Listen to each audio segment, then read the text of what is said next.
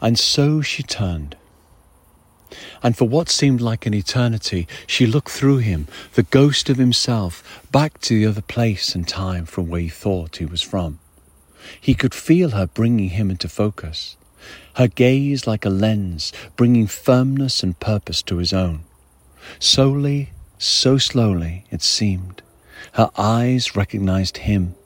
The distances of place and time fell away. And he was with her, at last by her side. She beckoned to him, her face turning from recognition to hope, then madness, just as the storm itself. He lifted his eyes with hers, followed her pointing arm beyond the thrashing waves and the wild frothing mouths of horses and out to the torn and broken sea. With a great lurch and crash of timbers, a ripping and tearing of what seemed the very fabric of place and time.